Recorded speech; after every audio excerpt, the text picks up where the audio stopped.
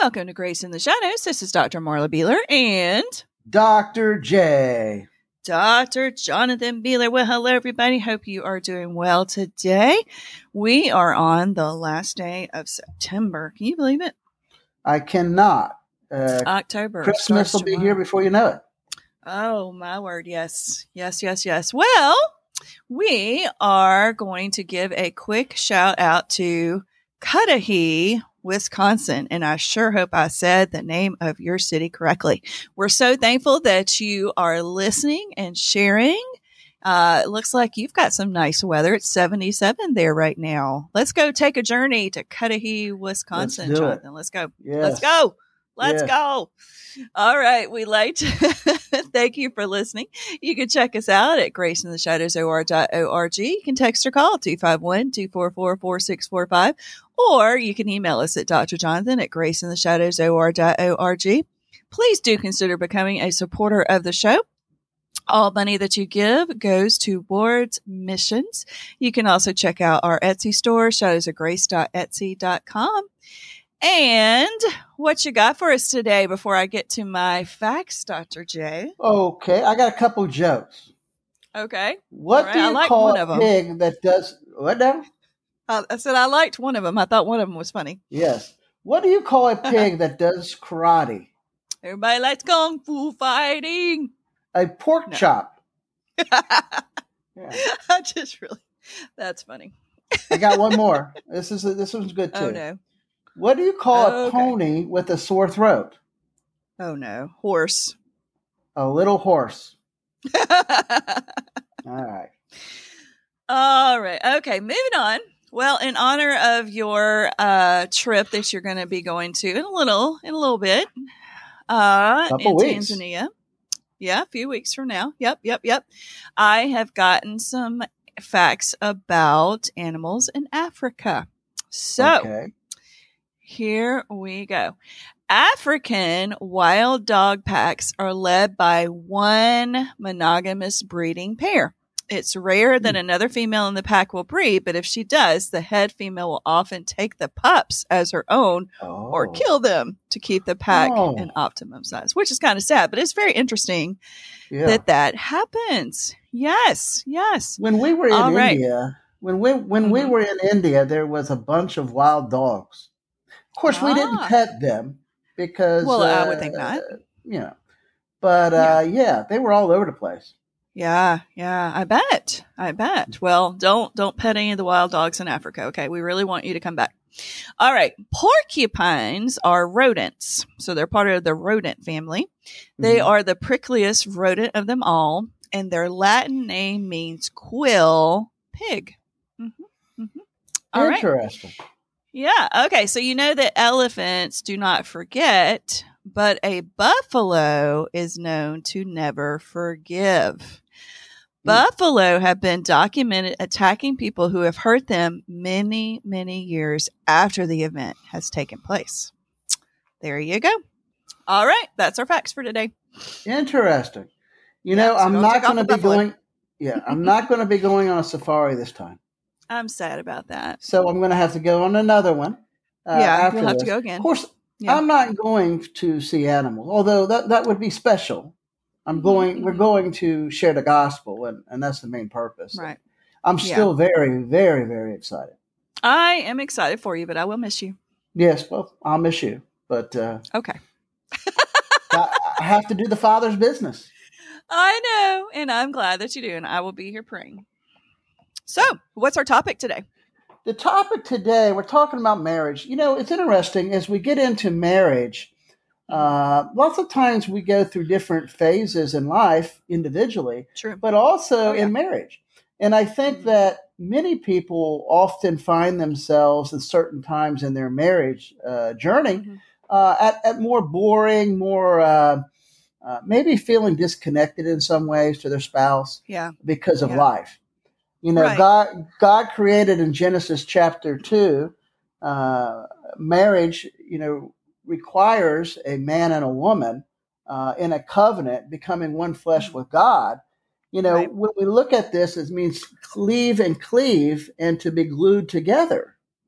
And this is a beautiful thing in marriage. It gives us a picture of oneness that no one can separate.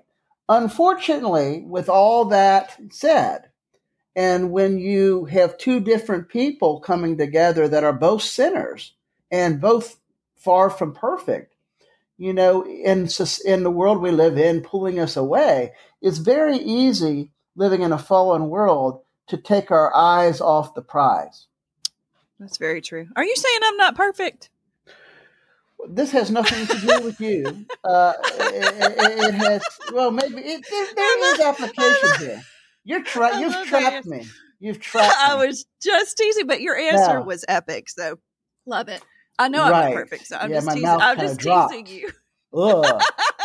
Well, it's true though. We're both sinners, and we both are surrounded by a world that is drawing us away, and sometimes it's very easy to become disjointed and kind of feeling disconnected and even bored within marriage.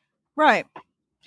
And it is, I mean, everybody thinks, it should always be, googly, but it's not. I mean, life gets in the way and we have issues at work or with family or things like that cause that disconnect. And I think sometimes conflict can lead to isolation, whether it's conflict in your marriage or conflict with others outside of your marriage. Very true. Yeah. Very true. So how do we deal with this? And, God wants us to work it out and last out. And so we can, point to become that glue that no one can separate. I think the first thing is to realign our focus. Right. Realign your focus to return to the path of the unity in your marriage, which is essential to refocus, realign your attention. And that can mean that certain things that you considered a priority need to go to the wayside. Right. And you need to put your marriage back on top. So, many people get distracted and maybe even hindered their focus. And I think a lot of times within marriage, we got to go back to God's plan for marriage, God's priorities for our life. God, our spouse, our children, and then everything else comes after that. That's right. What do you think? Yeah, I think many times in life we get those priorities out of whack. We may be, trying to get a promotion at work, so we put work before God or our spouse. Other times we put our children in front of our spouse. And we put God at the bottom. So we have to be so careful as Christians to make sure that order is in place and that we're not letting anything hinder, first, our relationship with God. Secondly, our relationship with our spouse, because you're a team. And if you're not in that team mentality, it can cause a lot of hardship with your marriage. That's right. And so realigning, refocusing our priorities on marriage is the first one. Yeah, I agree. And you need to I think you should have regular check-ins, sit down and talk about, well, how are things? Where are our priorities? Where do you feel like we are right now? Those check-ins are important. That's right. Good. And then secondly, I think we need to cultivate a fresh craving or fresh hunger for our marriage. I think this principle holds true for virtually any desired transformation in life. Your desires naturally align with what you regularly consume. If you seek to modify your diet to eat better, and you start to have a discipline to eat better and eat more nutritious, and you get a hunger, you get a craving for that. And I think it's the same truth with marriage. When we start yearning and for that new nourishment, that new routine in our marriage, and we start really having a passion for our marriage to cultivate and to bring about new desires, I think that it's a synergy that's powerful to bringing revitalizing your marriage. I agree. And I think this topic is so important because I think that many couples don't even realize how important this is. Mm-hmm. How important to have that synergy, how important it is to have that relationship, because many times they're looking at models that were not true Christian models to view.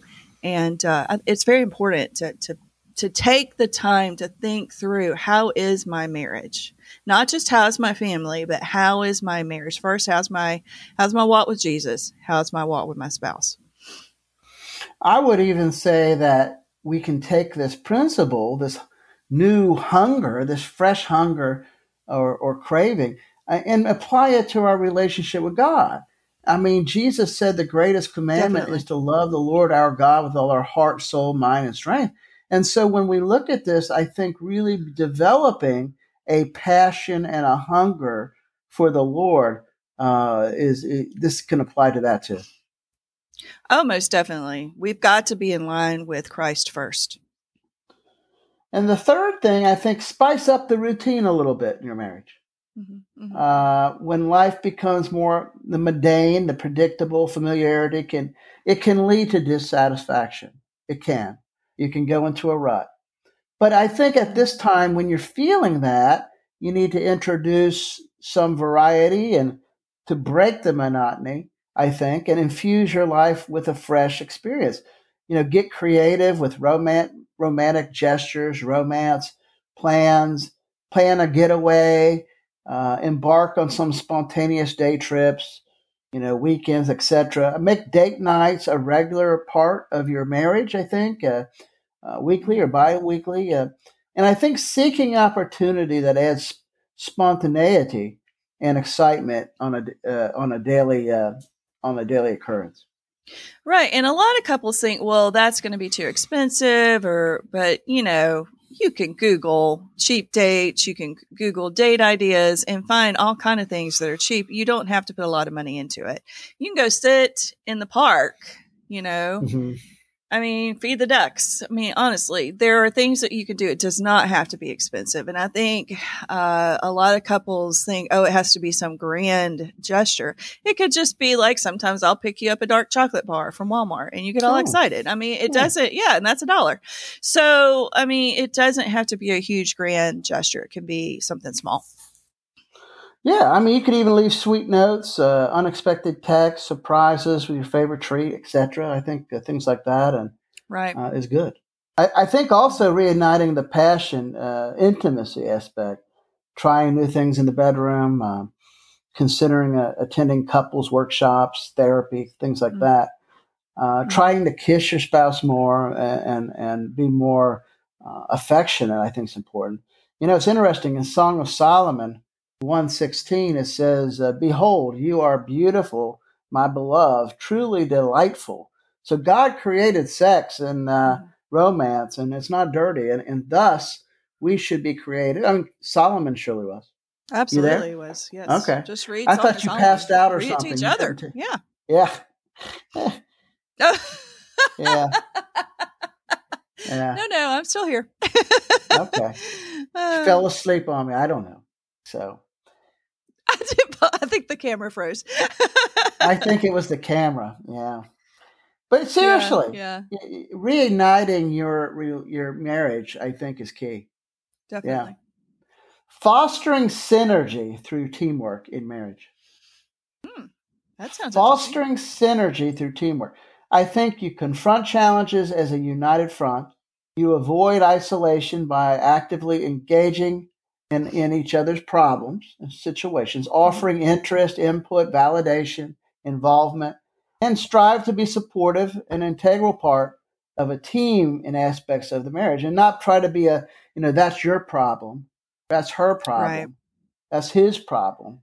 But this is our problem, and we're working on it together, and we're in this together. It's we, it's us, not you. And you've always been really good about that. I sometimes take on the mentality that I have to be the Lone Ranger, and not a good thing at all. And you're very good about bringing me back to that team aspect. So that's so important. Yeah. To face those problems together. I mean, I think sometimes, well, I should handle this. This is my problem. But when you're married, there is no just a you problem. It's a we problem. So that was a very good point. Yeah. And I think you walk by faith, right? You walk with faith, by faith, not by sight. Don't allow life's challenges, and there will be some, and your current situation to bring you down. Discouragement can lead to isolation and grapple with sorrows and self-pity. But I think conversely, embracing hope and faith will elevate your spirits, making you more appealing to your partner. And you'll find yourself even more drawn to them because you perceive life through a positive lens. Definitely. Very good. Do you know any examples here of walking by faith as a couple in the Bible? Oh, Abraham and Sarah. I mean, they definitely walked by faith. I mean, they had challenges, didn't always face them as they should. So that's even a better example for us to see sometimes what not to do. But they definitely, they packed up their family and moved and didn't know where they were going. For over 24 years, they were traveling around. Yeah. Yeah. Not knowing where we they did were that going. one time. For 24 years? We, not for 24 years, but we did pack up and move one time to Raleigh. And we didn't know what God was going to do. And he, of course, as he always does, showed up and great things happened. It was we felt a little bit about like Abraham and Sarah did for a while. But God blessed, and God really opened up a lot of blessing. He did. He blessed us. He blessed our kids. He blessed our family. There were challenges, just like with Abraham and Sarah, but God really, truly blessed. And we really found out that he's with us in the hard times and the good times. And he showed us that many times. And I think showing mutual respect, last but not least, is showing mutual respect. Reflecting on your vows. Recalling your commitment to honoring each other and to God, your covenant. Extending respect draws our spouse closer to us. And I think disrespect pushes them away, right? Absolutely it does. Yeah. And that can be a challenge. You have to check yourself during times like that and realize, hey, I'm not being very respectful here. And you have to be willing to apologize for it and talk it through. I mean, respect serves kind of as a validation of each other's worth. So by attentively listening to each other's hearts, I think, and caring for each other's needs, we're conveying a deep respect and value for one another. Definitely. And I'll throw in there, when you do act not respectful and you have to step up and apologize and talk things through. And there's a lot of forgiveness that you have to give in marriage. You have to ask for forgiveness. You have to receive forgiveness. And you have to be on the same page together to be willing to do those things. And I think Ephesians 5, it talks about marriage. And one of the things it talks about prior to going into the husband and wife, both husband and wife needs to be submitting to God. Mm-hmm. Right. And, I thoroughly believe that our marriages can only be as strong as our relationship to Christ. I agree. I mean, you experience when you're not having that strong relationship with Christ, that's when those, bumps in the road often show up and you're like, well, why is this going on? And if you really seriously sit down and examine, that's why it's going on. I'm not having my prayer time. I'm not reading my word. I'm not spending time with God. And that's why those bumps in the road are showing up. And, we were talking earlier about how you have to work so hard at things in life now.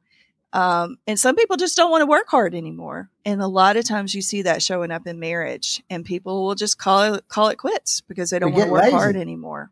Yeah. And you see that so much more in everything in life nowadays. And we've got to step up as Christian couples and show people that, hey, you can make this work. Yes, it's got to be 100, but it can work. I mean, look at us, 25 years in holding, and at least 25 more, 100 more, whatever. But you have to work at it and you have to be there for each other. It's so important. Marriage isn't easy. And if you're a sluggard and you're lackadaisical and you take the covenant loosely, it's going to be hard, if not impossible. Absolutely. Absolutely. Yeah. Well, this has been a covenant. Good. Yeah, go ahead. I'm sorry. You go ahead. It's a covenant, it's not a covenant, not a contract. And a covenant is only supposed, a covenant is only supposed to be broken in death or blood. And then a contract, can be easily broken. I found that out when I first started teaching. I taught in a Christian school and I was going to have a class covenant, and my principal came to me. He's like, you don't really want to have a covenant. You want to have a contract. And I'm like, well, why? He said, because a covenant is only supposed to be broken in death. And I'm like, oh, okay. Well, that makes sense. But I think so many people have marriage backwards. They're looking at it as a contract that can be gotten out of, but it's a covenant that should only be broken in death. So that's the difference. I totally concur. Yeah, this has been good. Absolutely. I think this is a normal, common problem. Yes. And I think it doesn't have to be a problem. It can help your marriage grow on a different, higher, deeper level. And surely God can take your mess because of all this and turn it into a message for his glory, for our good. Amen. Thank you so much, everybody, for listening. Have a super day. Goodbye.